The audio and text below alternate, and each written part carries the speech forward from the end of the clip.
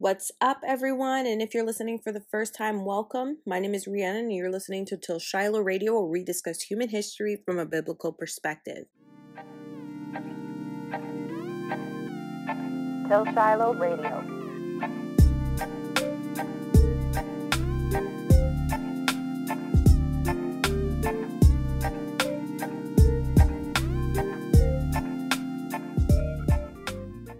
So for those of you that have been listening, I know I said I wanted this topic of the antediluvian era to be 3 episodes, but I've definitely gone into like a lot more details than I thought I was originally going to go into. But, that's cool because the more info, the better, right? So before I start though, if this is your first time listening, I do recommend going back and listening to part 1 first, just because I want everyone to be up to speed with what we discussed before I go on, because I am just continuing where I left off. So in the previous episodes, we discussed the descendants of Cain, as well as the violation against the laws of creation, where the fallen angels had children with the daughters of mankind, which spawned, these hybrid beings known as the gods and demigods of mythology today. But in last week's episode specifically, we talked about mysticism, which led to the birth of the many secret societies, which are still alive and kicking today. And, these guys, these secret societies, these are the people we refer to as the Illuminati. Which, sidebar, I didn't go into detail about the Illuminati last week, though, because this topic is one for later on, because what I did was, my plan for this whole topic was I was going to start in this antediluvian, the pre-flood era. I don't know if you guys remember in the first episode, I talked about the Bible. It begins in Genesis, but it ends in Genesis as well. So the beginning of the Bible is so essential because this is what shaped our history. And this is why things are happening the way they are now. So that's why I'm going into the detail of what happened in the pre-flood history. And then I think it's about 2 more episodes. And then I'm just going to wrap up. I think I'll do 1 more episode. And then on episode 5, or maybe next episode, I'm just going to, at least we have the pre-flood history. So then I could discuss what's happening currently and tie it into what happened in Genesis and how it plays into the prophecy and what has been disguised over time. So we can't puzzle piece together everything that's been going on. But yeah, I guess that's my plan. Honestly, guys, I've just been winging it. Just picking topics. So it's like, okay, I'm going to talk about the very, very beginning. I didn't talk about Adam and Eve because, we know what happened with Adam and Eve. But it's what happened with Cain, because it's when Cain went off is when everything started to take off, the evil. And I know evil is a really dark thing to discuss. And I could have made this podcast to be another, just uplifting, using the scriptures to uplift people, which the scriptures should be used as, but also it's a history book. And like I said before, I'm very passionate about history, and me learning about my history and tying it into the Bible, all the prophecies make sense. And when you see everything, that it's kind of like, when people say they're woke, but they still get distracted, and they're woke about the lies that are still not even the lies that are being fed to them, but they believe themselves to be woke because they're knowledgeable about the information just being given to them on the news and social media and stuff. What I define as woke is being deeply rooted in the scriptures and prophecies, and knowing true history from the scriptures and prophecies. And you start to look at the world in a different perspective. You see certain things happening, new inventions, in the world of science, and you see what's happening with wars and the people and where the people are at. You see who's at work. You're very hyper aware of, the spiritual beings behind these things, because a lot of people and people in the church, they aren't even aware that the enemy lies within them in that church. A lot of things have been infiltrated. What we seem to forget, this whole thing, it's a war. It's a war, and it's a spiritual war. And because we can't see the spirits, because we can't see them, we can only see what's in front of us. They've been able to misguide us and deceive us. And we're completely focused on all the wrong things. So this is why I'm talking about the history. This is why I'm talking about Genesis and what happened in Genesis to shape where we are today. So again, I'm not going to go all the way from Genesis up to this current day. That would take up how many episodes? I just want to talk about the antediluvian era and what these fallen angels did to shape the history and have people follow out, this scheme. Basically, just like how we consider ourselves, people of God and, we're doing God's will. There are people who are doing, the enemy's will. And that's why I'm talking about the history, so we can see where it all started and how they preserved it. Because like we said, we don't understand, the flood happened, but how is the same thing happening all over again? Right? So this is why these things are important. So after I talk about, this topic of the antediluvian period, then I could at least we have the knowledge of what happened back then. So then I could just roll off the tongue and talk about how the Illuminati plays into what happened before the flood and how aliens come into play when it talks about in the times of the flood, and that the aliens, what are they disguised at, and all these things that we hear about, the conspiracy theories that we hear about. These conspiracy theories, they all have root into what happened back when in Genesis.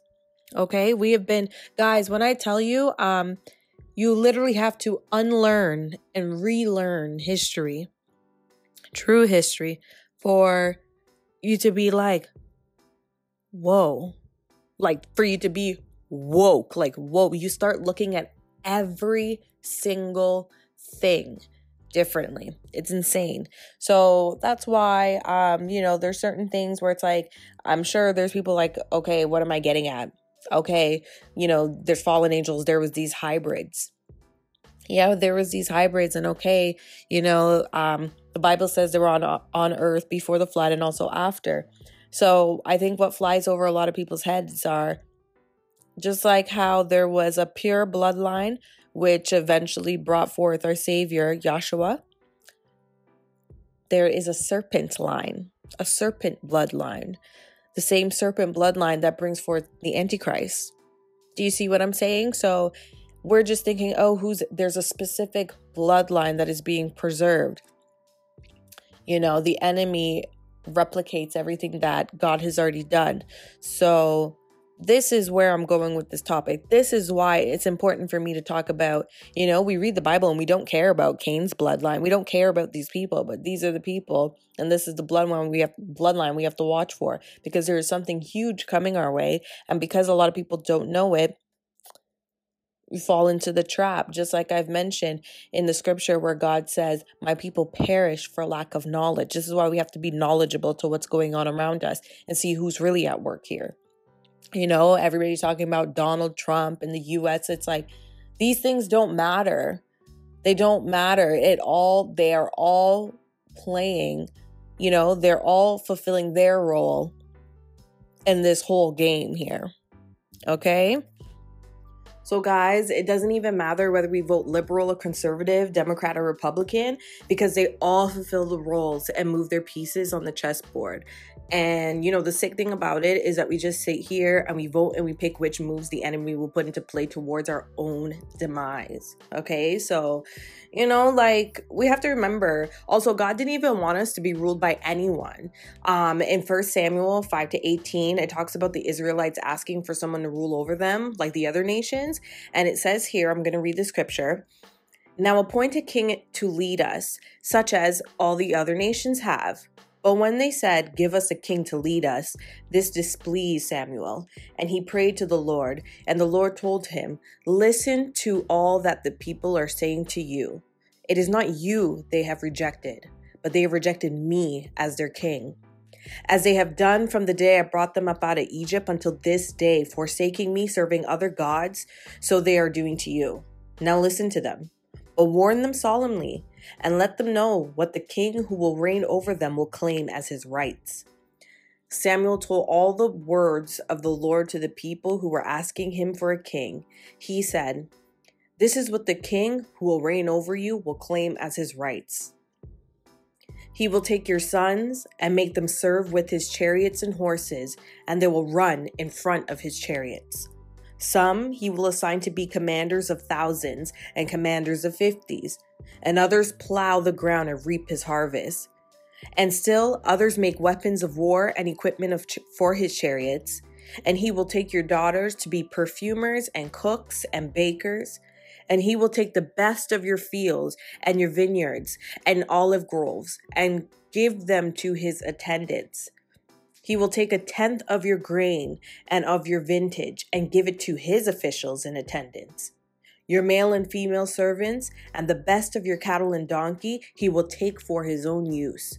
He will take 1/10 of your flocks, and you yourselves will become his slaves.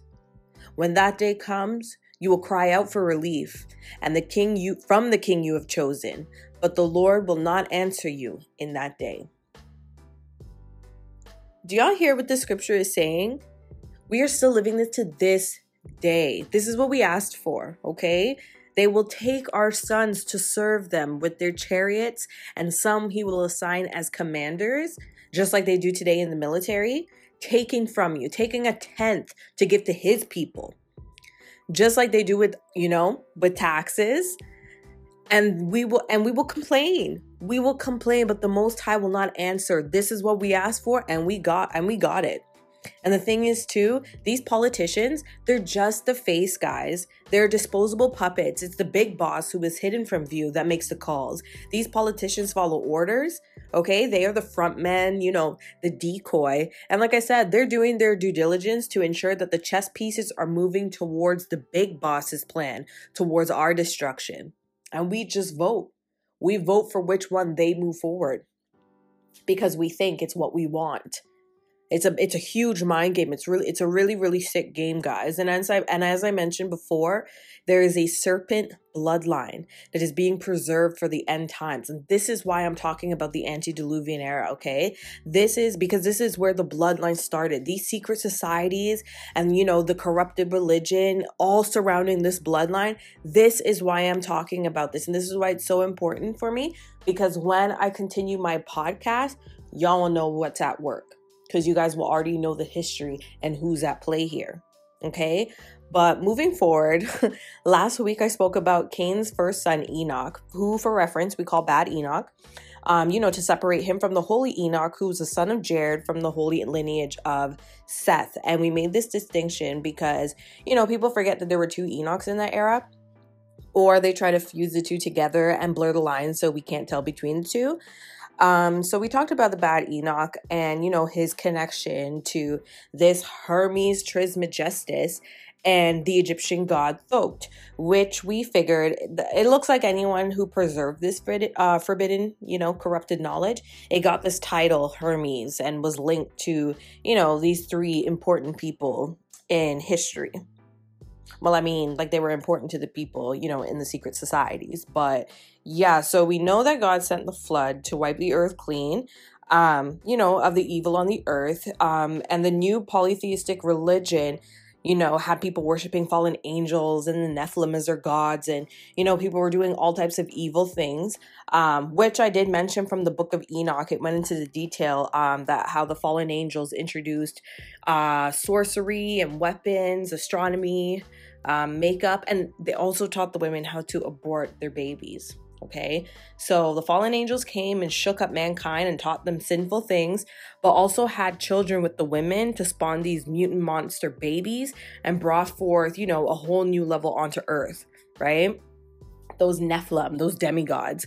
But the Most High, he shut it down. He sent the flood to wipe the earth. But Genesis 6, it does tell us that the Nephilim survived in those days, but also after the flood. Okay, so this is where Hermes comes into play. So long story short, this Hermes, he finds 2 pillars, and these pillars are the ones that Bad Enoch built to preserve the forbidden knowledge and those 7 sacred sciences from the flood. And these pillars, they have the location as to where the information is hidden. So Hermes now, he finds it. And, he goes on a little quest for knowledge. And according to the legends of Freemasonry, this knowledge was preserved in a pyramid. Which one? I couldn't tell you. But Bad Enoch preserved this knowledge in hieroglyphics in like many tablets and stuff, right? So Hermes finds the tablets that has all this forbidden knowledge after the flood and brings it to Nimrod. And okay, so if you know anything about Nimrod, he is mentioned in scripture. Noah was his grandfather, and he was from the lineage of Noah's son Ham. So, Noah and his kids were on the boat. So Ham was one of those kids on the ark. And when Ham started having kids, Ham had a son named Cush, and then Cush had Nimrod. Oh, okay, so my bad. Noah was his great-grandfather, not his grandfather. Okay, so in the Table of Nations in Genesis 10, it says of Nimrod, I'm going to read here, Cush was the father of Nimrod, who became a mighty warrior on the earth. He was a mighty hunter before the Lord. That is why it said, like Nimrod, a mighty hunter before the Lord. The first centers of his kingdom were Babylon, Uruk, Akkad, and Calneh, and Shinar. From that land, he went to Assyria, where he built Nineveh, Rehoboth, Calneh, and Rezin, which is between Nineveh and Calah. I think I said Calneh. My bad. Butchering the name of these places. Sorry. Which is the great city. So first I want to mention here, I want to talk about what does the name Nimrod mean. Okay. So Nimrod, it comes from the Hebrew verb marad, meaning rebel. So, you add the N before the M, it turns it into Nimrod, meaning the rebel. So Nimrod isn't his name at all, but it's a representation of him, of a system in this case, in rebellion against the creator, the one true God. So, rebellion began soon after the flood as civilizations were restored. And like we read, many of these rebellious civilizations were the kingdoms of Nimrod, the rebel. And if you listen to my previous episode on the history of Christmas, we know that Nimrod was essentially the first Antichrist running a world order, just like we know the big boys are trying to run a new world order. So Nimrod already had that world order on lock after the flood. Okay, so at this time, he's a very important factor in this grand scheme. Okay, so Nimrod and this Hermes, they partner up and they share this forbidden knowledge only to a chosen few, starting their own little secret society and using the knowledge to bring forth the polytheistic religion back to the people in total rebellion against the Most High. And boom, we're back where we started.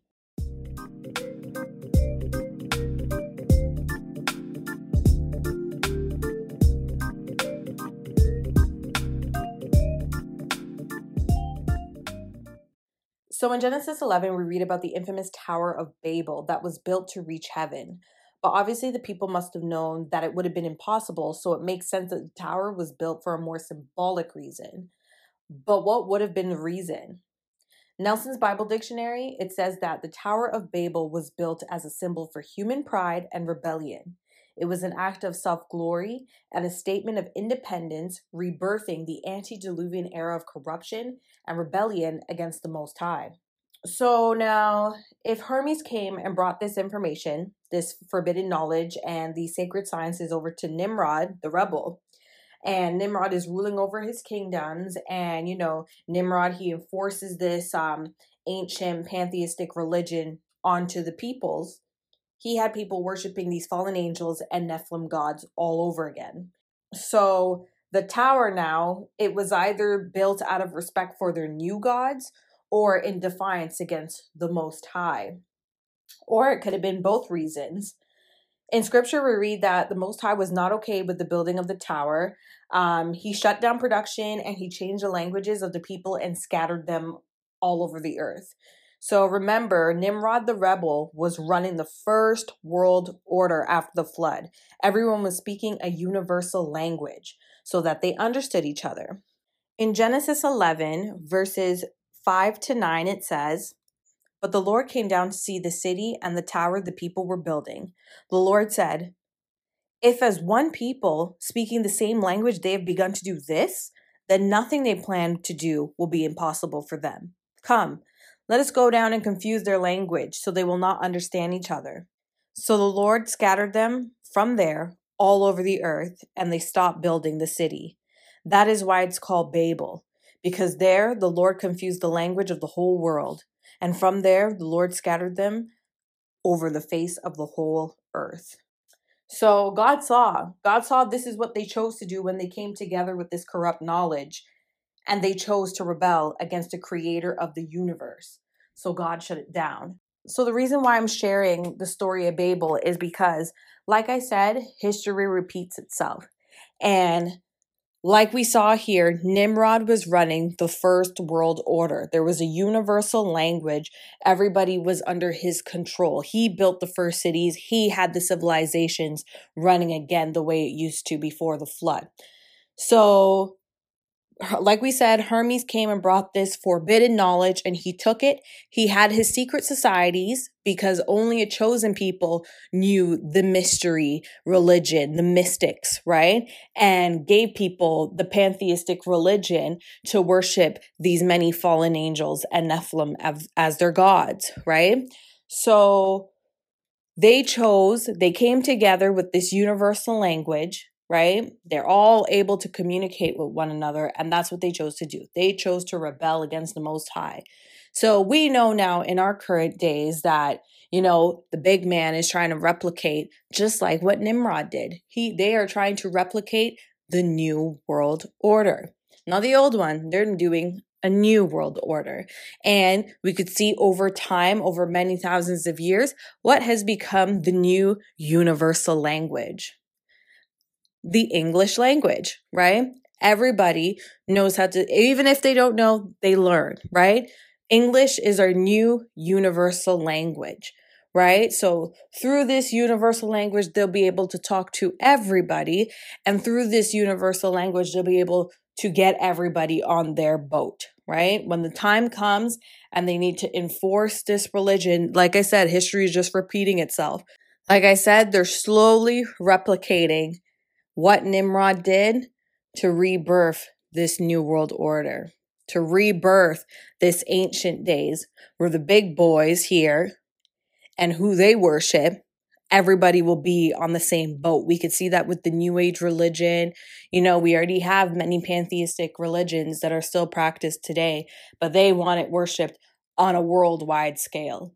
They want us to follow their beliefs, right? They want us to follow the corrupted religion. So according to craft legends of Freemasonry, they note that Nimrod was a Mason who loved corrupted sciences and was also a Grand Master leader of the cult. So he was the first Grand Master who led the post-Diluvian people into disaster. Hermes brought the info to Nimrod, and Nimrod taught all the Masonic signs and knowledge to separate his builders and their craft from the rest of mankind. Nimrod used Babel for symbolic purposes for his new pantheistic religion, even though the religion itself wasn't new. And he built a tower with more than 1,000 Masons who were already indoctrinated in the sciences. And this is all according to Masonic legends, okay? So this Masonic group at Babel became known as the super secretive Great White Brotherhood. And Nimrod's ancient Great White Brotherhood organization, still to this day, it now lies in the confines of the secret Illuminati. And Nimrod's arrogance didn't sit well with God, who in Freemasonry, God, the Most High, is known as the lover of humility. But as we know, God confused the languages and separated the people, and it was God's way to stop the practicing of this corrupted craft, according to Anderson legend. And unfortunately, the corrupted knowledge wasn't lost in the dispersion. Nimrod once again reestablished his ancient Babylonian empire. Using his Masonic knowledge, he built the other cities, Assyria, Nineveh, and Rehoboth, and Calais, and all the other ones. Nimrod and the Masonic cult was flourishing, and this knowledge was inherited by the Chaldeans, who were known as mathematicians, who we know in scripture, they were known as the wise men or the magi, right? Nimrod also had actually persuaded the Chaldeans to become the first fire worshippers, casting those who refused to become fire worshippers into giant furnaces as sacrifices to his god, who was Marduk or Molech. So there is another Jewish legend which states that Nimrod was trying to do the same to Abraham. And Abraham apparently told off Nimrod right in his face for denying God and leading the people away from the one true God. And Nimrod, somehow he cast Abraham into a dungeon for a year and then casted him into the furnace after that. And Abraham didn't burn or die because he was righteous in the eyes of God and under his protection. So this story between Nimrod and Abraham, it is just a legend though. However, a confrontation with Nimrod could have been the reason in scripture it records that Abraham ran from Ur, right, or Chaldea, to Canaan for his own protection, which possibly could be from the terrorism of Nimrod, forcing the people to follow this new world order. That could have been what he was running from. But Nimrod, he did stay true to his works, and, he was horrible from beginning to end, and he brought back the corrupted knowledge from the dead with the help of Hermes, and it flourished in Chaldea, which then spread to his other empires after Babel. The Chaldeans were the keepers of the corrupted knowledge as well as the Egyptians, so that's how it got all the way to Egypt, because Nimrod did rule over these empires for a bit. So Nimrod, he is a role model or like prototype for the upcoming Antichrist.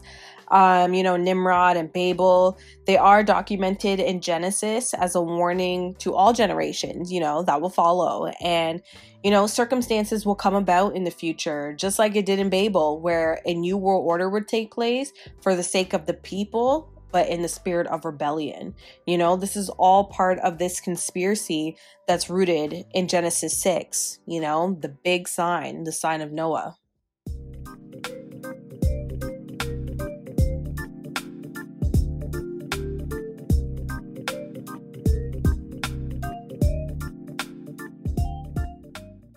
Okay, so like us humans, we are a pretty predictable species, and it's for these reasons that those who are wise have to pay close attention to the signs of the times and our generation.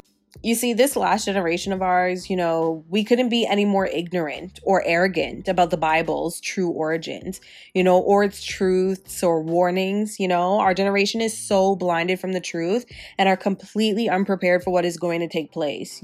Spiritual blindness isn't a coincidence either. It's part of the warning and the prophecy for the last generation. Luke chapter 17, verses 26 to 30 says, "Just as it was in the days of Noah, so will it be in the days of the Son of Man. People were eating and drinking and marrying and being given in marriage up until the day Noah entered the ark. Then the flood came and destroyed them all. It was the same in the days of Lot. People were eating and drinking, buying and selling, planting and building. And the days of Lot left Sodom. Fire and sulfur rained down from heaven and destroyed them all. It will be just like on this day the Son of Man is revealed." So the sign of Noah, it isn't, a great flood or, the rainbow covenant between Noah and God when God promised he'd never judge the earth again by water. The sign of Noah is about the circumstances of Noah's generation, which brought the first apocalypse, right? Which was the flood onto the people onto earth in this antediluvian era. So Yahshua, he prophesied and he said that the circumstances will parallel the days of Noah. Remember again, God only promised that he would never judge the earth by water again, not that he wouldn't judge the world at all. So humankind will be judged again, but this time by fire. This is why the sign of Noah is also linked to Lot and Sodom and Gomorrah in Luke. But here's the catch as well. The Nephilim, they will mark this generation, but the question is how? So Berosus, who was a Greek Babylonian writer and astronomer, who was also a priest of Baal Marduk, who is one of the fire gods of Nimrod's cult religion. But he stated that when the planets align in Cancer, the world will be ravaged by fire. Berosus was the only known astronomer that had fixed dates to these disaster events based on only astronomical alignments. The astrological and astronomical signs are the end time signs, like the scriptures say in Luke, Matthew, and Mark. The scripture says there will be signs in the sun and moon and stars. On earth, nations will be in anguish and perplexity at the roaring and tossing of the sea. Men will faint from terror and apprehensive of what is coming on the world, for the heavenly bodies will be shaken. See, the antediluvian age was destroyed because of the evil and violence caused of the Nephilim in rebellion. So will it be for the same reasons that this age will be destroyed with fire. But here's the catch. It will be because of evil and corruption and rebellion by the descendants of Nephilim. Okay? Remember I said there is a snake bloodline still thriving under our noses right now. Okay? The descendants of Nephilim. This is where the rebellion and corruption and evil will be caused in these end times. Honestly, I think most people would be very disturbed and shocked at the direct parallel in our current generation with the last couple generations before the flood. In Wisdom of Solomon, chapter 4, verses 7 to 27, before I read this though, the Apocrypha, the Wisdom of Solomon is included in the Apocrypha, in the King James Version with the Apocrypha. It's also included in the Septuagint Bible. A lot of the old translations have this, or you could buy on Amazon a separate book with all the Apocrypha included in it. But I do want to read chapter 14, verses 7 to 27 of the Wisdom of Solomon. A blessing was on Noah's wooden boat that allowed the righteousness to survive, but a curse is on an idol made by human hands. A curse is also on the one who makes it, because he works on this perishable thing and then calls it a god. Ungodly people and these ungodly things they make are equally hated by God, who will punish both the things made and the people who made them. And so God's judgment will fall on pagan idols, because even though they are made from something God created, they become horrible things that trap the souls of foolish people. Sexual immorality began when idols were invented. They have corrupted human life ever since they were first made. Idols have not always existed, nor will they exist forever. It was human pride that brought them into this world, and it was why a quick end had been planned for them. Once there was a father who was overwhelmed with grief at the untimely death of his child, so he made an image of that child who had been suddenly taken from him, and then honored a dead human being as a god, and handed on secret rituals and ceremonies to those who were under his authority. And as time went on, this ungodly custom became stronger. Finally, it became law, and idols were being worshipped at the commands of powerful rulers. When people lived too far away to honor a ruler in his presence, but were eager to pay honor to this absent king, they would imagine what he must look like, and would make a likeness of him. The ambitious artists who made these likeness caused this worship to spread, even among the people who did not even know the king. An artist might want to please some ruler, so he would use his skill to make the likeness better looking than the actual person. Then the people will be so attracted by the work of the art that the one whom they had earlier honored now became an object of their worship. So all of this became a deadly trap, because the people who were grieving or under royal authority would take some objects of wood or stone and give them honor and reserve for the one God. One thing led to another. It was not enough to be wrong about the knowledge of God. They lived in a state of evil warfare, but they were so ignorant that they called it peace. They murdered children in their initiation rituals, celebrated secret mysteries, and held wild ceremonial orgies with unnatural practices. They no longer kept their lives or their marriages pure. A man might kill another by an act of treachery or cause him grief by committing adultery with his wife. Everything was a complete riot of bloody murder, robbery, deceit, corruption, faithlessness, disorder, falsehood, harassment of innocent people, ingratitude, moral decay, sexual perversion, broken marriages, adultery, and immorality. The worship of idols, whose names should never be spoken, is the beginning and the end, the cause and the result of every evil. So this scripture is saying the first perversion was idolatry. Nelson's Bible Dictionary defines idol or image as a symbol of object of worship and or a false god, but generally a statue or something of human manufacture. People substitute it for God. In pantheistic religions, all worship their gods through idolatry, but in Christianity as well is sucked into the act of idolatry. In Exodus chapter 20, verses 4 to 5, we know it says this is where God is talking about how we shouldn't make for ourselves any idols. Okay? The churches are covered with idols, the cross, the icons, and rosaries, which are innocently placed between God and us or used as some intermediary between God and us. God only requires a simple altar for worship with no idols or beauty. And that's in Exodus 20, verses 24 to 26. This generation idolizes many things, and we idolize famous people, power, money, computers, technology. These things are like the gods of our future. And these things, they are our gods. We do not control them, but they enslave and rule our lives. You see, we're very mesmerized by evil things. And basically, it's kind of like we're hypnotized and suggestions are planted in us by evil spirits who play into our vulnerabilities, our vulnerability of greed and jealousy and, narcissistic behaviors. And we sit here and we relish in it, while denying God all things. This generation will prove itself to be one of the most arrogant and wicked generations ever on this earth. Idolatry will rule as the great harlot religion in the last days. The ancient religion of mysticism will again be imposed on us. And as you can see right now with the surge of the New Age religion today, this will be powered through by the world government. The Book of Wisdom, that chapter I just read, chapter 14, it says that the idol worshippers in the antediluvian age murdered their children in their rituals for their religion, okay? I don't know if child sacrifice will make a comeback. It's part of the end time religion, but it could be a possibility. And even if, this end time religion doesn't bring back child sacrifices, our generation is pretty desensitized to the mass murders of children, and women are here standing up for their rights for abortion, and there are over 1 million abortions, okay, performed in the US alone every year. And that's not even around the world. Okay, so as many as 1 in 4 pregnancies are being aborted, and the slaughter of unborn children is popular in our generation. And, this has been intentionally disguised under, the super corrupted doctrine of women's free choice.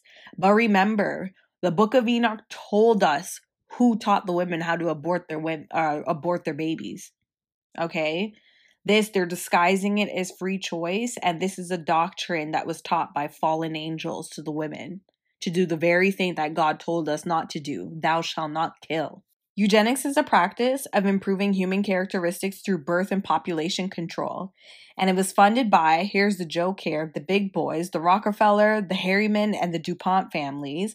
And the catch as well is, if you remember from the previous episodes, abortion was part of the evil antediluvian religion. Remember, the fallen angel Azazel taught the antediluvian women the doctrine and method of abortion. Abortion is a shameful doctrine, of bad Enoch and his mystic religion.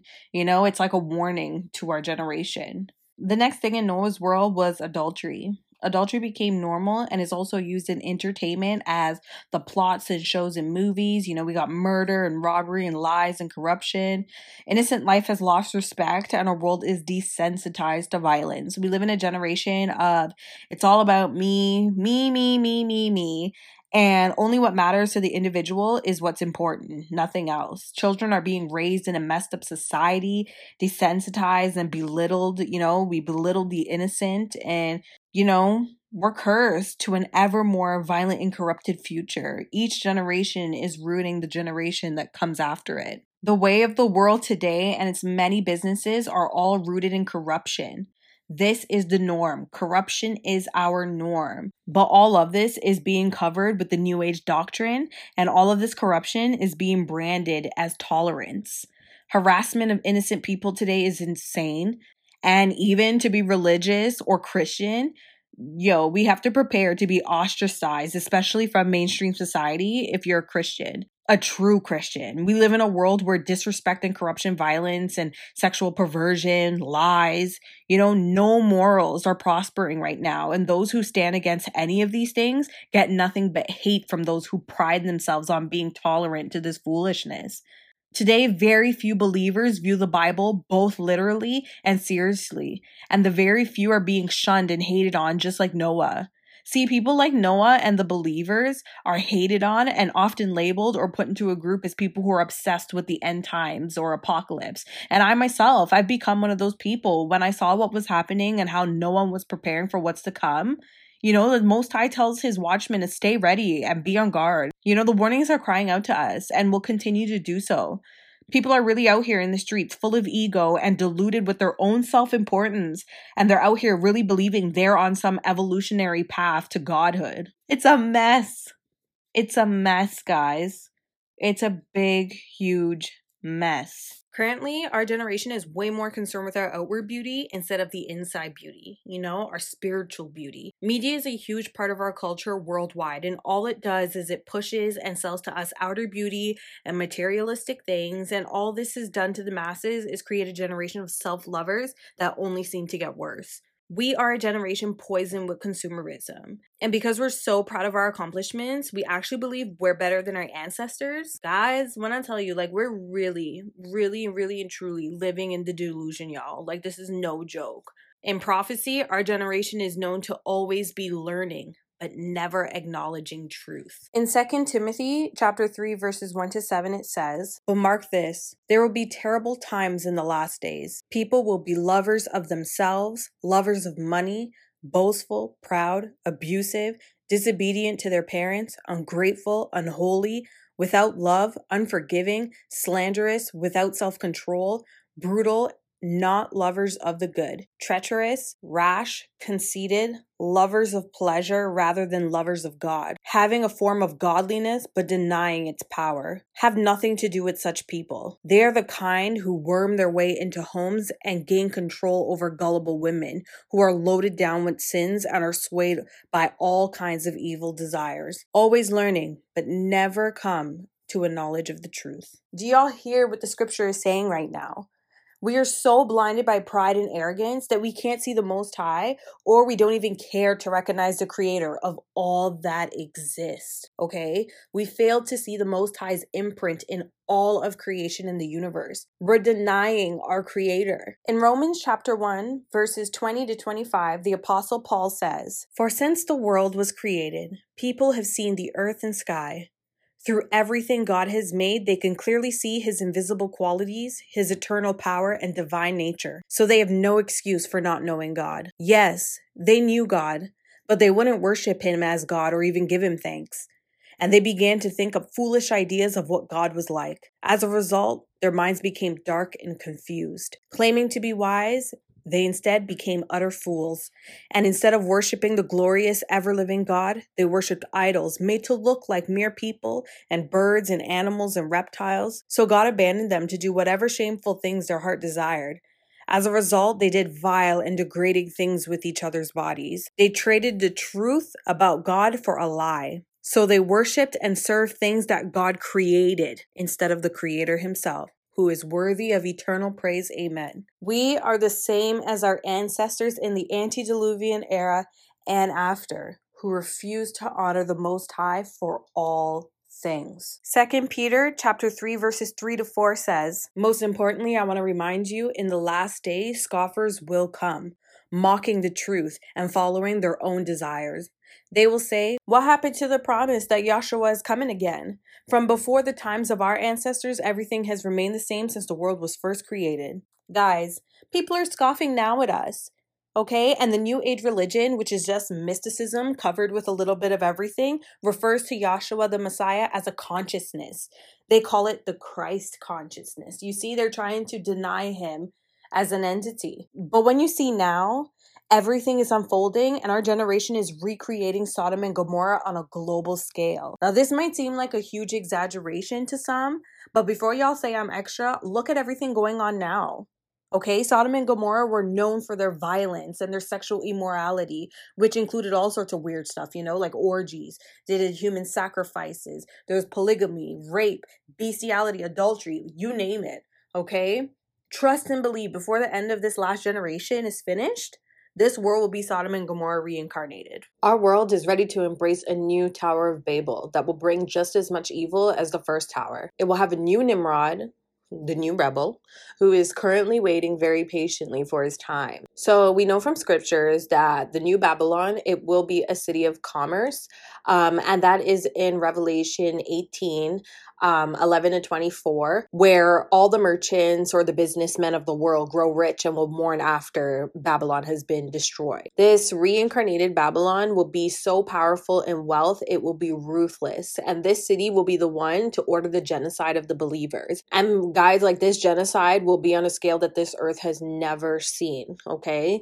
Babylon will not be the utopian religion or city it will appear to be. The world religion will be the religion of the Nephilim, and it will enforce a new form of idolatry on a global scale through forced worship of the image of the Antichrist. So I just want to read Revelation chapter 17, verses 3 to 5 real quick. Then the angel carried me away in the spirit into a wilderness. There I saw a woman sitting on a scarlet beast that was covered with blasphemous names and had 7 heads and 10 horns.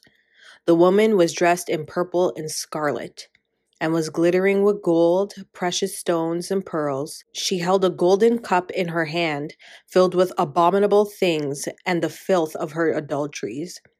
The name written on her forehead was a mystery: Babylon the Great, the mother of prostitutes and the abominations of the earth. I saw that the woman was drunk with the blood of God's holy people, the blood of those who bore testimony to Yahshua. When I saw her, I was greatly astonished. The woman on the beast is the mother of all prostitutes who holds up the cup filled with abominations, okay? So in the Bible, adultery and prostitution allegories are used all throughout it, right? And quite often. And these are used regarding the unfaithfulness to the Most High, okay? The true God of the universe. So it's regarding spiritual adultery and prostitution. This is mentioned many times in the Old Testament. For example, in Hosea 2, verses 4 to 13, I'll just read you. I will not show my love to her children, because they are the children of adultery. Their mother has been unfaithful and has conceived them in disgrace.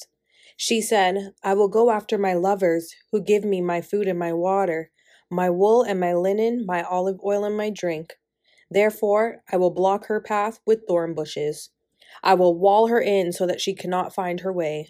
She will chase after her lovers, but not catch them. She will look for them, but not find them. Then she will say, I will go back to my husband as at first, for then I was better off than now. She has not acknowledged that I was the one who gave her the grain, the new wine and oil, who lavished her in silver and gold, which they use for Baal. Therefore, I will take away my grain when it ripens, and my new wine when it's ready, and I will take back my wool and my linen intended to cover her naked body. So now I will expose her lewdness before the eyes of her lovers. No one will take her out of my hands. I will stop all her celebrations, her yearly festivals, her new moons, her Sabbath days, all her appointed festivals. I will ruin her vines and her fig trees, which she said were her pay from her lovers. I will make them a thicket, and wild animals will devour them. I will punish her for the days she burned incense to the Baals.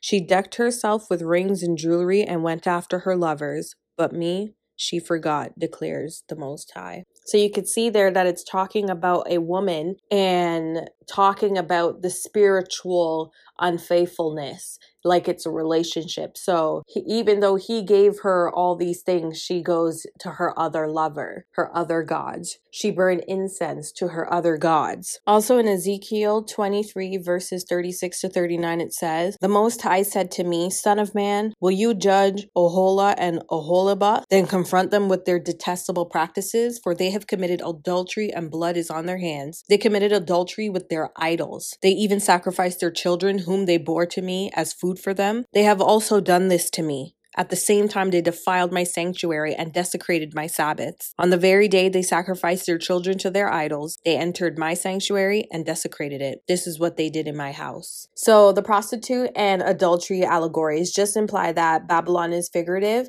for the ancient pantheistic religion created by Cain and then reintroduced to the world by Hermes and Nimrod, the rebel. Babylon will be the center of the world, okay? It will be built on lies, disguised as righteousness, power, and is just going to give a whole bunch of false hope. It will appear as an enlightened universal religion taken in little bits and pieces of all religions of the world, but it will be the corrupt ancient religion of Babylon that denies Yahshua as the Hamashiach, the Messiah, and denies denies Yahweh as the true God of the universe. So Revelation, it does give us more detail on who the future Babylon will be. Okay, so Revelations chapter 17 verses 9, it says, "This calls for a mind with wisdom. The 7 heads are the 7 hills on which the woman sits." So when you read this, the only city that sits on 7 hills or mountains is the city of Rome. So it's looking like Rome will be the global capital city for both business and religion, and it will be the center for the future utopia. Babylon will be Rome,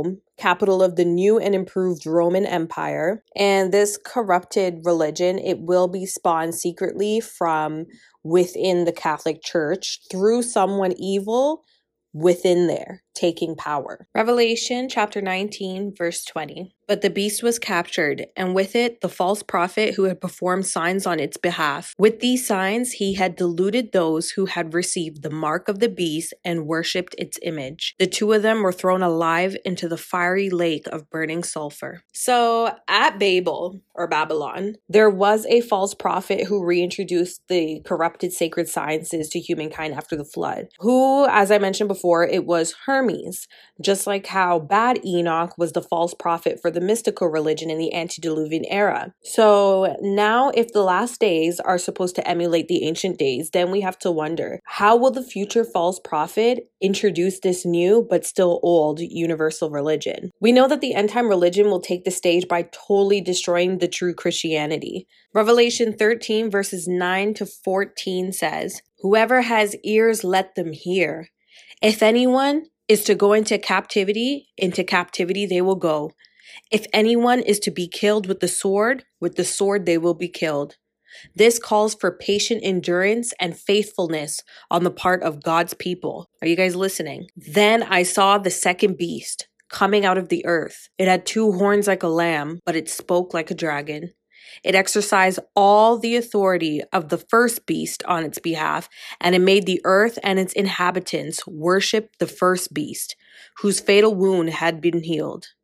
And it performed great signs, even causing fire to come down from heaven to the earth in full view of the people. Because of the signs it was given power to perform on behalf of the first beast, it deceived the inhabitants of the earth. It ordered them to set up an image in honor of the beast who was wounded by the sword and yet lived." So if you guys know, like the lamb allegory that we always see, like the little lamb, the shepherds. The lamb allegory represents the Messiah and his church. Yahshua is the Lamb of God. Now, in these verses here in Revelation that I just read, the beast with the 2 horns, like a lamb, is the false prophet and will lead the religion of Babylon, okay? And the dragon represents Satan. It always has. So this scripture is speaking of a corrupt leader coming under the guise of Christianity, okay? That speaks the doctrine of Babylon, which is the pantheistic theology first introduced to earth in the age of the fallen angels, okay? This is why I started with the antediluvian era, because it's gonna come a full circle again. So the second beast in this prophecy, it is the notorious Antichrist. Okay, the universal religion, though, it must infiltrate Christianity first, then make its way into the rest of the global religions to give it a universal Christian kind of appearance, right? See, the false prophet is the one that clears the way for the Antichrist. And this false prophet, it will be known to be one of the greatest prophets of all the ages, okay? He will be a false Elijah. But just like how John the Baptist came in the spirit of Elijah to clear the way for Yahshua and introduced him to the world, is the same way that this false prophet will do for the Antichrist. Scripture says that the false prophet will have superhuman powers to delude the masses to accept his fake works. He will be a future Hermes, okay? And his powers will be manifestations of the fallen angels. But to sum this up, round up this topic here, overall, the purpose of the false prophet and, the fake religion, it will be to bring the crowning of the fake Messiah, the new Nimrod. And this false prophet who will play the role of Hermes will rediscover and reintroduce the lost knowledge of bad Enoch from the antediluvian era and Babel. And this false prophet will show modern acts of sorcery.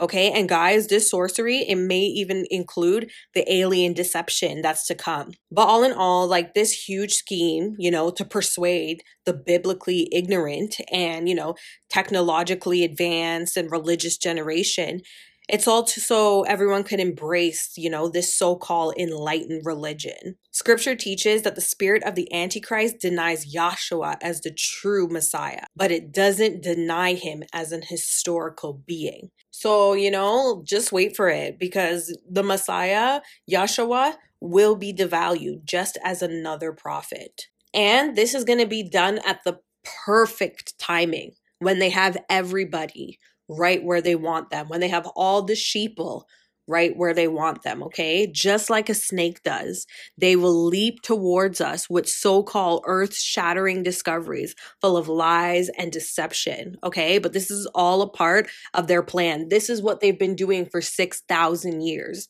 At the right time, they will unleash these lies and rip Christianity apart, okay? Then the false prophet will take the stage with his false and well-crafted evidence and knowledge, destined to welcome the Antichrist. 1 John chapter 4 verses 2-3 says, "By this you know the Spirit of the Most High. Every spirit that confesses that Yahshua the Messiah has come in the flesh is of the Most High.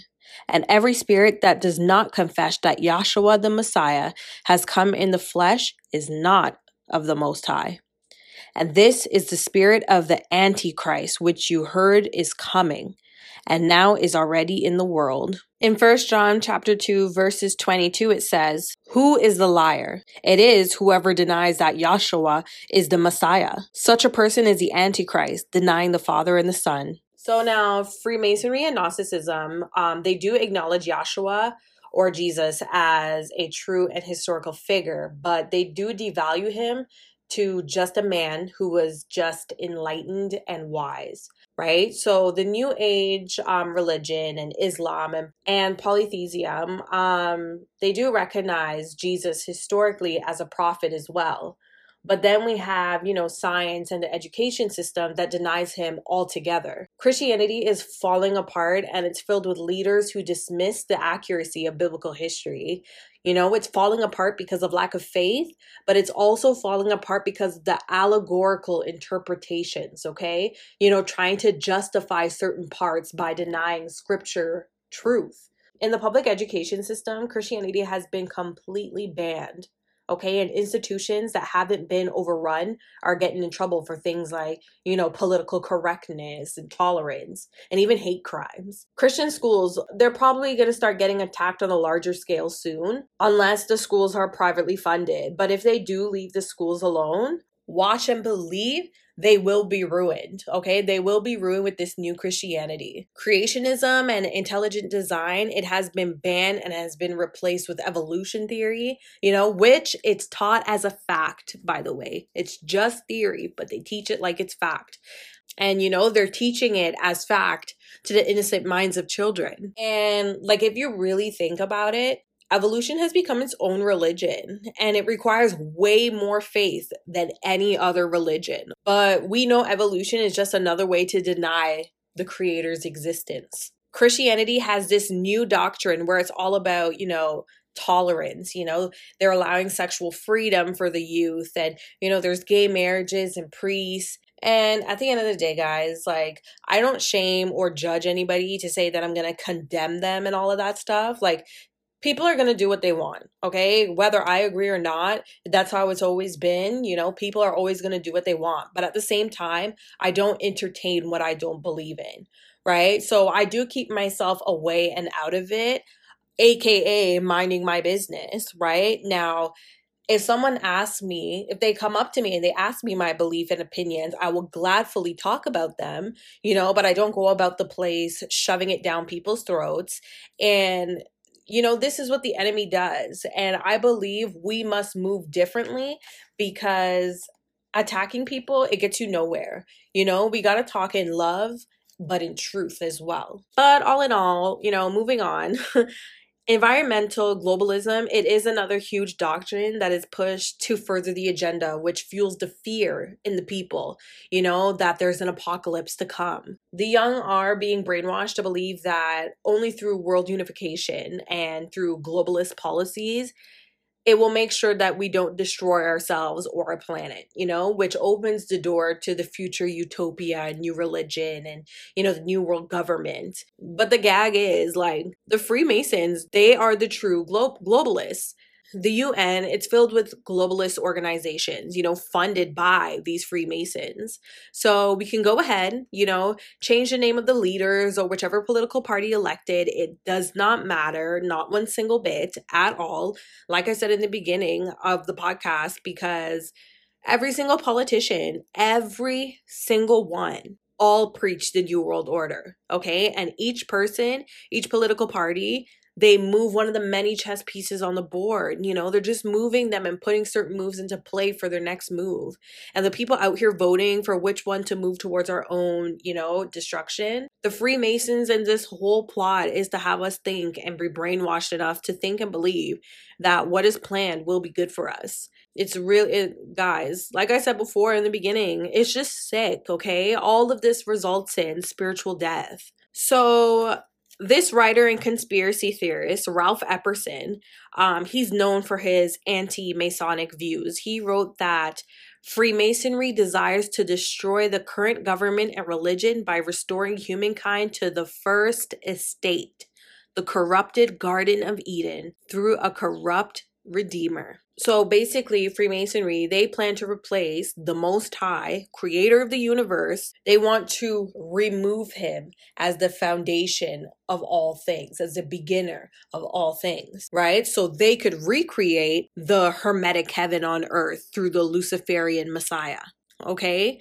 The inner circle of Freemasonry, right? This is who we refer to as the Illuminati, the head honchos, who plan the New World Order. Their plan is to destroy Christianity. Freemasonry has a rep, not for destroying churches, but replacing them, okay? And this is how they will do it. They will get the remaining Christians to convert to this universal religion of Babylon. Okay, Christianity hangs on the doctrine of the resurrection, and I believe that this is where they will destroy it. Okay, with false evidence that they will prove the resurrection was a hoax, and they will devalue the Messiah and the gospel with new interpretations and meanings that work with the scheme and the future world religion. All the prophets of the monotheistic religions, like Moses and Abraham and Muhammad and Yahshua, these guys are already known in the mystic religions as great prophets. These guys don't deny them as prophets. They're known as the spiritually enlightened, and as well as the others, Buddha and Hermes and Confucius. They're all known as the enlightened, sent to help mankind on our ascension to godhood. These spiritual leaders from all religions, they will be recognized as the enlightened spirit guides under the New World religion of delusion. Okay, and when Christianity is broken apart, this mystic doctrine of the monotheistic religions, it will help bridge the gap of monotheism to pantheism. Okay, it will help bridge that gap so everybody accepts everybody else, right? All the other gods, and they will be waiting for the new spirit guide from the false prophet. They're waiting for that Antichrist, the new Buddha. In New Age religion, they're waiting for the new Buddha, who they call Lord Maitreya.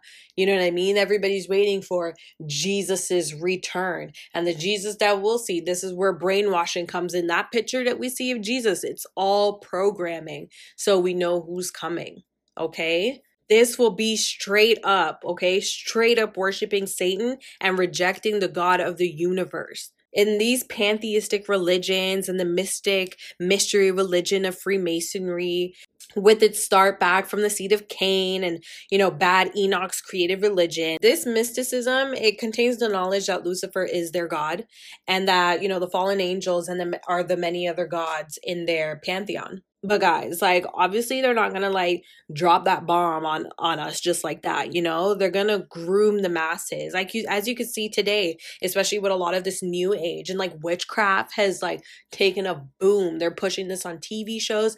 They're grooming everybody to accept this new religion, you know?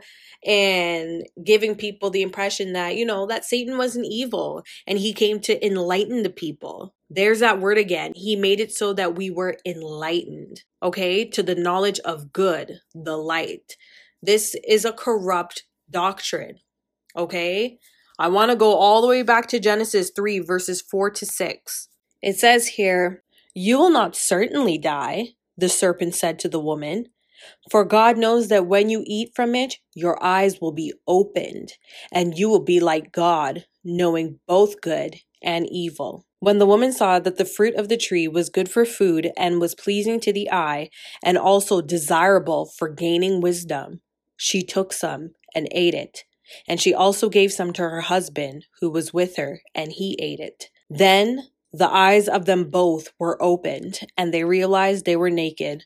So they sewed fig leaves together and made coverings for themselves. In this scripture, it's showing the core, okay, the core of the corrupted doctrine of Lucifer, okay, and this is the core doctrine of the pantheistic religions. By eating the fruit, Adam and Eve, they rebelled against God and they followed Satan unknowingly, okay? They chose him over God. Now they have this knowledge, right? Which the Freemasonry and the doctrine of Lucifer, they call it light, right? This is the enlightenment. They just went through that enlightenment. The knowledge of good and evil. Or we could just call it wisdom, right? And Lucifer stated that knowledge or wisdom would make them like God. The true God and creator of the universe, okay, is written off as the oppressor who tries to keep humankind under oppressive bondage of ignorance for his own desires. And Lucifer is a god of light who freed the humans from this bondage so they could achieve godhood, okay? And he is transformed to this god of light and knowledge. Okay, and you know, he's the savior for humankind instead of the enemy of humankind, like scripture says. Even though the true Antichrist has been reserved for the chosen end times, which is the last 3.5 years of the 7-year tribulation, it still hasn't stopped the forces of evil from trying to bring forth a fake Messiah, you know, since Adam and Eve's fall from grace. The ultimate goal, though, for the corrupted forces, to introduce a fake Messiah, you know, at the time of trouble, but they want to do it at a time that conflicts with the time destined by God. The time destined by God is the last 3.5 years in the 7-year tribulation. But there's so many times in history you could see a push, right? There's always, you know, a fake Messiah or somebody trying to be one, you know, that conflicts with the time destined by God. You know, this is why through the years in history, you know, the spirit of the corrupt religion gain control over, you know, world governments and, you know, are put into position as, you know, its world dictator. Remember, the spirit of the Antichrist is like a living being waiting to pounce. 2 Thessalonians chapter 2, verses 7 to 8 says, "For the secret power of lawlessness is already at work. But the one who now holds it back will continue to do so until he is taken out of the way. And then the lawless one will be revealed, whom Yahshua the Hamashiach will overthrow with the breath of his mouth and destroy by the splendor of his coming. The coming of the lawless one will be in accordance with how Satan works. He will use all sorts of displays of power through signs and wonders that serve the lie.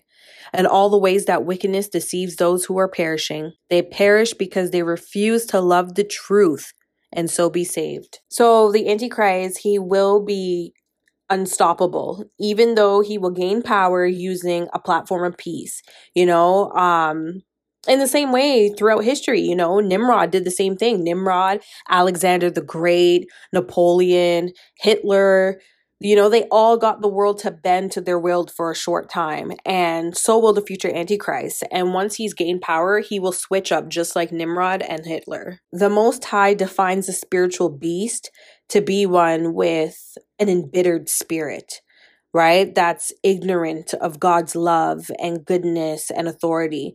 A spiritual beast is incapable of understanding God's love. In Jude verses 8 to 10, it says, "In the very same way, on the strength of their dreams, these ungodly people pollute their own bodies, reject authority, and heap abuse on celestial beings. But even the archangel Michael, when he was disputing with the devil about the body of Moses, did he not himself dare to condemn him for slander, but said, 'The Lord rebuke you.' Yet these people slander whatever they do not understand, and the very things they do understand by instinct, as irrational animals do, will destroy them. Woe to them! They have taken the way of Cain. They have rushed for profit into Balaam's error, and they have been destroyed in Korah's rebellion." Satan and his angels, they use these spiritual beasts to slander God in heaven and all those who live in heaven with God, just like how he used, his fallen angels, and he used Cain and Cain's descendants, as well as Nimrod and Hermes. These dark angels, they use ignorant humans to do their work. There's people out here, they think the new world order, and they think all of this is so far-fetched, and what kind of people would do this because they so wholeheartedly believe in the government. They believe in these guys. And the coming world government is not like a mythical or unattainable goal, especially in a world that's spiritually broken.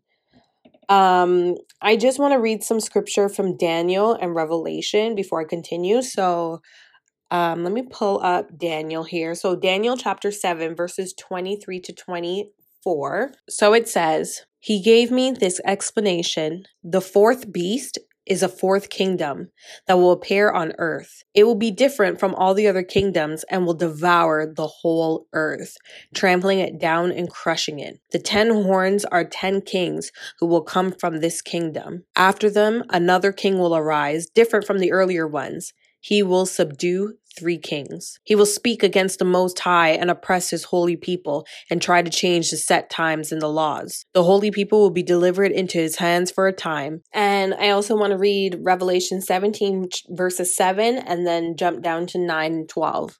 "Then the angel said to me, 'Why are you astonished? I will explain to you the mystery of the woman and the beast that she rides, which has the 7 heads and 10 horns. This calls for a mind with wisdom. The 7 heads are the 7 hills on which the woman sits. There are also 7 kings. 5 have fallen, 1 is, and the other has not yet to come. But when he does come, he must remain only for a little while. The beast who once was and now is not is an 8th king. He will belong to the 7, and he is going to his destruction. The 10 horns you saw are 10 kings who have not yet received a kingdom, but who for 1 hour will receive authority as kings along with the beast." So the 7 kingdoms mentioned in Revelation are the world empires.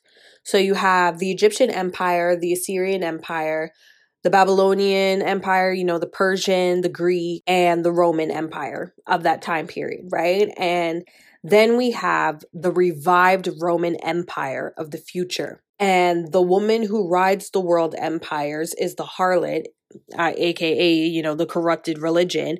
And she's a key component that dominates the empires from within. Okay, with the destructive doctrines of Lucifer, just like she will dominate the future empire. Okay, so Daniel said that the last great empire will rise out of the ashes of the Roman Empire. All have attempted over the years to bring about, a false Messiah, Antichrist, but, they've all failed except for the coming 7th empire, the world empire, that will succeed once the Holy Spirit is removed from the earth. Right? The Antichrist will feed the socialists with false hopes and utopian expectations for the future, centralizing so much power into the few hands, and will bring forth the new Nimrod. He'll be a dictator of, war and power, and he will be against God and God's people, just like Nimrod was, and just like the Nephilim of the antediluvian era were. Daniel chapter 8 verses 10 to 11 says, "It grew until it reached the host of heavens, and it threw some of the starry host to the earth and trampled on them. It set itself up to be as great as the commander of the army of the Most High. It took away the daily sacrifice from the Most High, and his sanctuary was thrown down. So the empire of the Antichrist, it will probably be as well filled with the delusional idea that it will be part of a galactical government. We will be seeing a lot of strange things. And we could see the moves being played out, being made. You had the US, Trump was talking about the new Space Force military. I won't be surprised if this is to prepare for the war with the forces of evil led by the Most High. Like Daniel stated, the Antichrist and fallen angels will capture some of the heavenly angels in the last 3.5 years. And remember, in this time, the dark angels in the abyss would now had already been released to haunt the earth.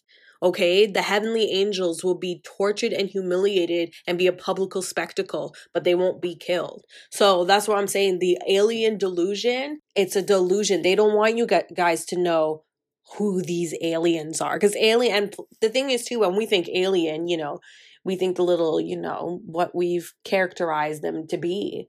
But an alien is just anything that is unknown to you. Why do we need a space force if there's who's out there? And that's what people are getting into. Oh, it must be the aliens. No, there is a war, and the Bible has been telling us about this. You know what I mean? The Bible has been telling us about this, and this is what they're preparing us for. The alien deception and the phenomenon regarding them has been brewing from time, getting itself ready for the perfect generation to unleash it on. Currently, there's a wave of obsession almost with space and aliens, and it's starting to get pushed a lot more in the media, through books, movies, and TV shows.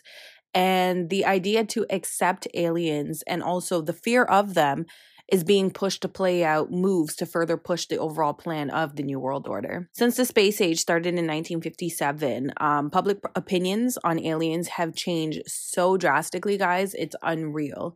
Statistics show that more than half of the world now believes in the existence of aliens and that they're among us, okay?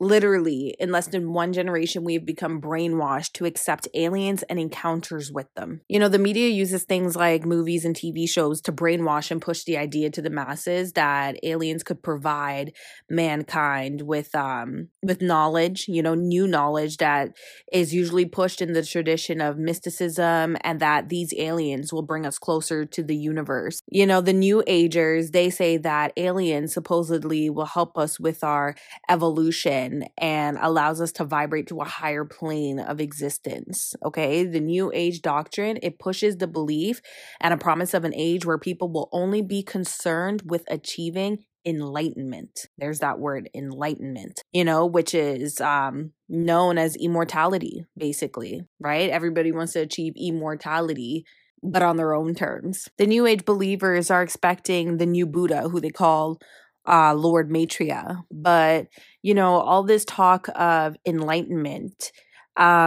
it's literally just a final triumph over the knowledge that was gained by Adam and Eve when they ate from the tree of knowledge, okay? The serpent, Lucifer, told them that they would be like God, gaining this wisdom. And this is what mankind has set to do ever since, to reach that godhood that Satan enticed them with. So in the New Age doctrine, Yahshua, or Jesus, is known as someone who was simply ahead of his time and was sent just like, Muhammad and Buddha and the others to guide us to our destiny. They believe that he mastered the knowledge of godhood as an example of the world, and that Yahshua never professed to be the Messiah or Son of God. So there were these guys, this group called the Essenes, who were a Jewish sect. They were more into mysticism. If you know anything about, the Kabbalah and all that kind of stuff, that's them.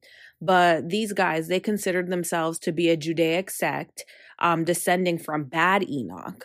Okay, the serpent, or it's more of a dragon, was their symbol representing their heritage, like the White Snake Brotherhood in Egypt, that secret society. But their message of Yahshua and John the Baptist was that they taught that we would all evolve into gods once we learned and mastered the mystical secrets known as the Way.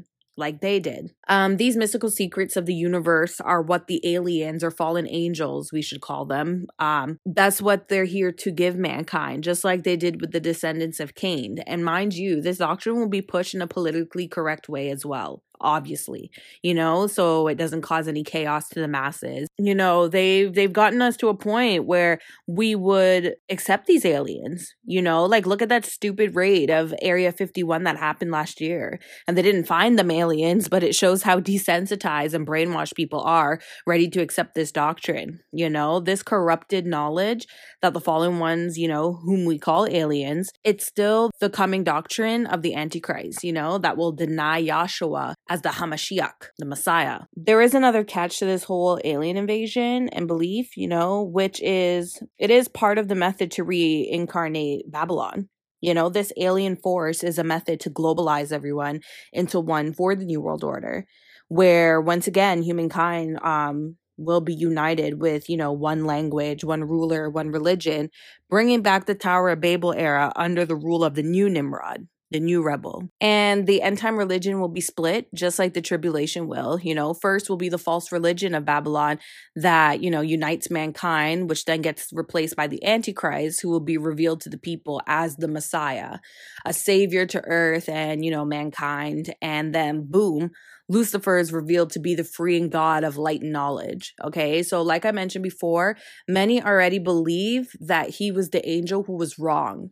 Okay, they believe that he was done dirty for trying to free the people. Okay, and I believe the Antichrist, just like Nimrod, will try to wage war with the Most High, exactly how Nimrod tried to. And I'm sure, obviously, we know it will be done using technology, like 1,000%, So I just want to read a little passage here. Daniel 8 verse 10 says, "It," which is speaking about the Antichrist, "grew strong enough to attack the army of heaven, the stars themselves, and it threw some of them to the ground and trampled on them." Okay, so the Antichrist grew so strong enough to attack the army of heaven and the stars themselves and threw some of them to the ground and trampled on them. So reading this passage, clearly there'll be some kind of galactic war, using the deception of aliens. The Antichrist will attack the army in heaven and throw them to the ground and trample on them. Okay, and don't be too surprised if they make us believe that the Most High's army are the bad guys. Okay, so these scientists, they talk about how old the Earth is, and look at all the things here on Earth that are still undiscovered. Like look at the water. What lies beneath them is our greatest mystery, but these guys are so focused on space, okay? So focused before we even know what's going on here, okay? Doesn't that raise questions? I know people will say, well, it's to see if we're alone in the universe and, that's more important, but it's like, come on. The first ever Space Force was recently revealed in the US, what are they preparing for? We see in Daniel that the Antichrist will clearly wage war in heaven. Okay, if this coming dictator is running the world here, wouldn't it be us that they'll be sending out to do so? Or a machine or both? You see where I'm going? These people don't know what time it is. And like I said, this is why it doesn't matter who you vote for, because all they do is move the pieces forward in the game. It's either you're down for their game, and if you aren't, like the Most High creator of the universe calls us to be, he doesn't want us to be a part of the game. What's good. What's good. It's like a mafia. It's either you're down or you're not. Yahshua says we cannot serve two masters, for we will love one and hate the other. So who do we hold most dear? The beast system or the spiritual system of love and morals and values that the Most High teaches us to hold dear? In John 15 verses 18 to 19, Yahshua says, "If the world hates you, keep in mind that it hated me first. If you belong to the world, it would love you as their own. As it is, you do not belong to the world, but I have chosen you out of the world. That is why the world hates you." We are called to not be a part of this world, okay? We're chosen to be out of it because we know our stay here is only temporary compared to the eternity with our true Father in heaven. The enemy's judgment, it has already been made. They know their destiny, and the humans working with the enemy, they're trying to gain immortality on their own terms. Again, trying to reach godhood. The Most High never created hell for humans. It was designed for the rebellious angels, but the fallen ones are trying to drag the Most High's prized possession down with them. It's so sad. And it's like a slap to the face to God, you know? But all in all, we know everything has to play out as it should, you know, since the plan of the Most High is absolutely perfect. We know earth will be restored and we will live in peace with Yahshua reigning in peace. Okay? In the beginning of this series, I mentioned that the end time prophecies also tied into mythology, you know, which we have revealed with the Nephilim in the Bible being the demigods of the myths, you know, and the alien doctrine ties into this as well. You know, when you read into stories from those who have been abducted, you know, it's pretty eerie how similar they are to the ancient encounters with the fallen ones, you know, the demons and Nephilim. People who are abducted, they say that the aliens are described as rough-skinned, thin-lipped, and long-necked snake-like beings, just like the Nephilim, but smaller. And these facts are common in most abduction cases. Also, a lot of women that get abducted, they're used as hosts to carry hybrid children for a while before they're abducted again and the aliens remove the fetus from her womb.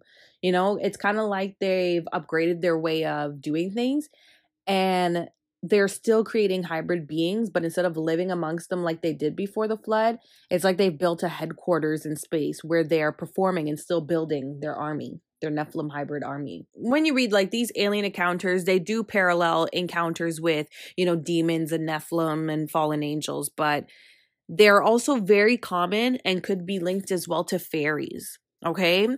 I did mention the first ever episode, mythological creatures are involved in this whole thing. Okay. In 1954 in Venezuela, there was an alien abduction where witnesses described the aliens as hairy, dwarf-like beings. In 1955 in Kentucky, in the U.S., the city was Hopkinsville, to be exact, but 5 goblin-like creatures with wrinkled skin, large eyes, and ears were found. And then there are, you know, the ever-popular aliens known as the Greys. We all know what the Greys look like, you know, the cartoons, and those are the ones that we all picture when we think of aliens, right? So fairies that kidnap children were known as the Grey Neighbors by the Scottish. Okay, these fairies were small gray goblin and troll-like creatures.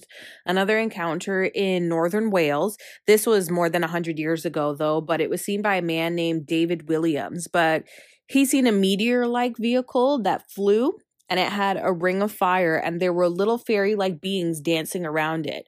You know, kind of sound like a UFO with its creatures or aliens doing its thing. You know, goblins, elves, trolls, gnomes. You know, they're known in mythology, well, described in mythology as greys, you know, gray-skinned, oval head, and lanky limbs, and they're always known to be eager to breed with humans. You know, just like the alien greys, that's what they're known for as well. They're eager to breed with humans to strengthen their genetic makeup so they could continue to survive. Gene manipulation using eugenics was the same thing used by the Nazis with the Newman Project. Also remember, this is how the Nephilim were born, okay, through interbreeding. You know, but all in all, the technology used involved with, you know, alien encounters as well as the other myths, they've been brewed to deceive mankind. You know, this deception, it feeds the modern world, you know, to lead them astray and further away from, you know, the Most High. And it's pushing this resurrection of Babel, you know, and pushing the Eastern mystic religions, you know, the New Age, which is just the old, you know, Masonic fraternities. You know, I don't get it because people aren't down. They're not down with the Illuminati, but, you know, they're worshiping and drinking in everything that these guys stand for, you know, and bet we will expect alien encounters to continue to increase until they are finally able to be among us, just like they were before the flood, you know, like the days of Noah, bringing us again a full circle back to the beginning.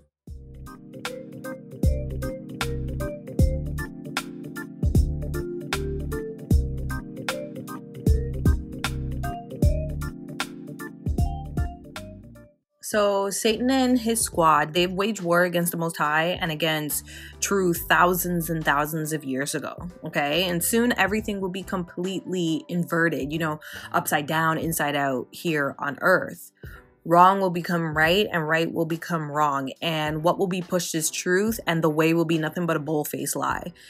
Truth will get trampled over and over in these last days. In the book of Matthew, chapter 24, verse 24, it says, "For false Christs and false prophets will appear and perform great signs and miracles to deceive even the chosen ones, if that were possible." So the Antichrist we know will come with talks of peace, and he will do a worldwide peace treaty in a sense to push the corrupted dream. I mean, there has been enough war in this world, so people will turn, to this dictator of this false peace in hopes for, the utopian, the golden era.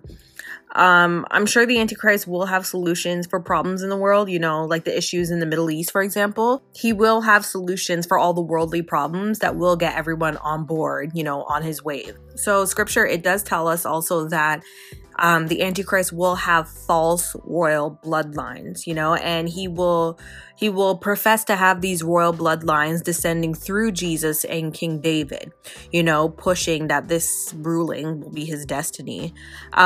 This info is super important, guys. Like I mentioned multiple times throughout the series, there was a pure creation made by God, and then the tainted hybrid bloodline through the transgenics epidemic of Genesis 6, which created all of this shenanigans, okay? So I will go into the bloodlines in the next and final episode of this series, but people who believe in the false Messiah, the Antichrist, the world will protect him, and the saints who know who he is, we will speak against him. And this will cause, those who are drunk off the delusion to want us gone, like they do now, but it will be much worse. And this global bias towards the Antichrist will set the genocides in motion. So also another thing to look out for is the rise in spirit guides and spiritual encounters. Demons and fallen angels, they parade about as angels of light and will continue to contact people to deceive them. And they will pass on, here's this word again, spiritual enlightenment, okay? People will fall for this Babylon religion through the rise of the New Age movement. And spiritual leaders will take the stage being guided by, these spiritual guides who, again, are these fallen angels disguising themselves as angels of light. 2 Corinthians chapter 11, verses 14 to 15, it says, "And no wonder, for Satan himself masquerades as an angel of light. It is not surprising then even his servants also masquerade as servants of righteousness, that their end will be what their actions deserve." 2 Thessalonians chapter 2 verses 9 to 11 says, "So the coming of the lawless one, who is the Antichrist, will be in accordance with how Satan works. He will use all sorts of displays and powers through signs and wonders that serve the lie, and all the ways that wickedness deceive those who are perishing. They perish because they refuse to love the truth and so be saved.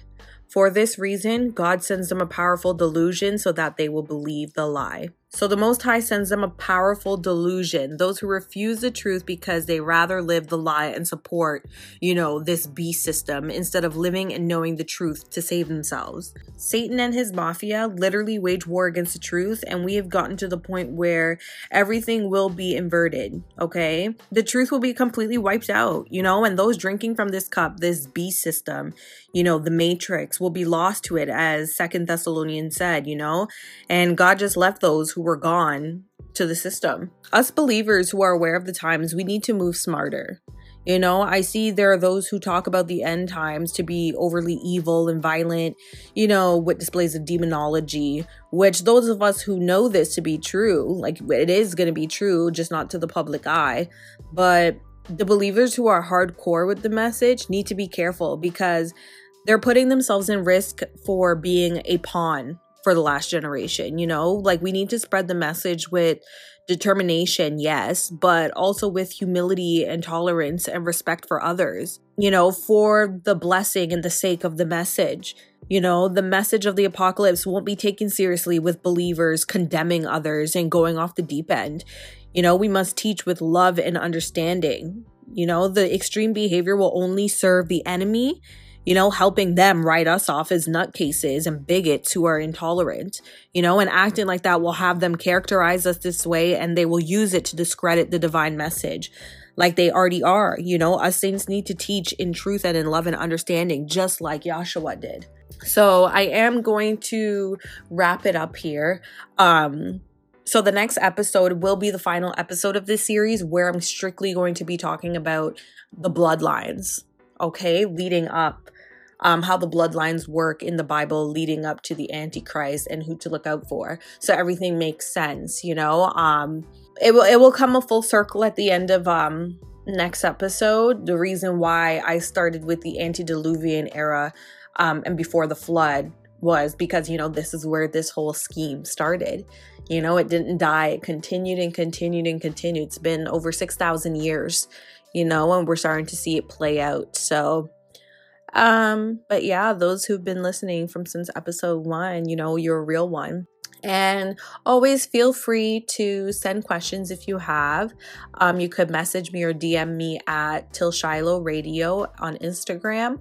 Or if you're listening on the Anchor app, there is a little section where it says message, and you could send a voice recording to me and I could listen to it and answer any questions. But yep, I hope you guys have a fabulous week. Thanks for riding out with me. We're almost done this little mini series here on the antediluvian era. But yeah, I'm so excited to talk about, there's so much more I want to talk about, but it's just crazy. It's crazy how everything going on in this world, you know, it's all an attack on God. So, you know, I know there's people who don't believe in a creator or anything, and, you know, to each their own, but, you know, the things that they believe in, evolution and all these things, you know. And then you dig into who's at work and why are they pushing the message, and everything in this world, it all traces back to one thing, and that's the creator. And it just looks like, you know, it's just for us to completely deny our creator and like is to be solely independent, like, oh, we're here, so we want to just take over, you know, take over the world, take over something that was never ours to begin with. You know, everything on this earth belongs to the creator. So it's interesting. You know, the days are dark, but it's interesting now to see things play out. It really is. But I'm going to leave it off here. I hope you guys have a wonderful week. Take care, and I will see you guys next episode.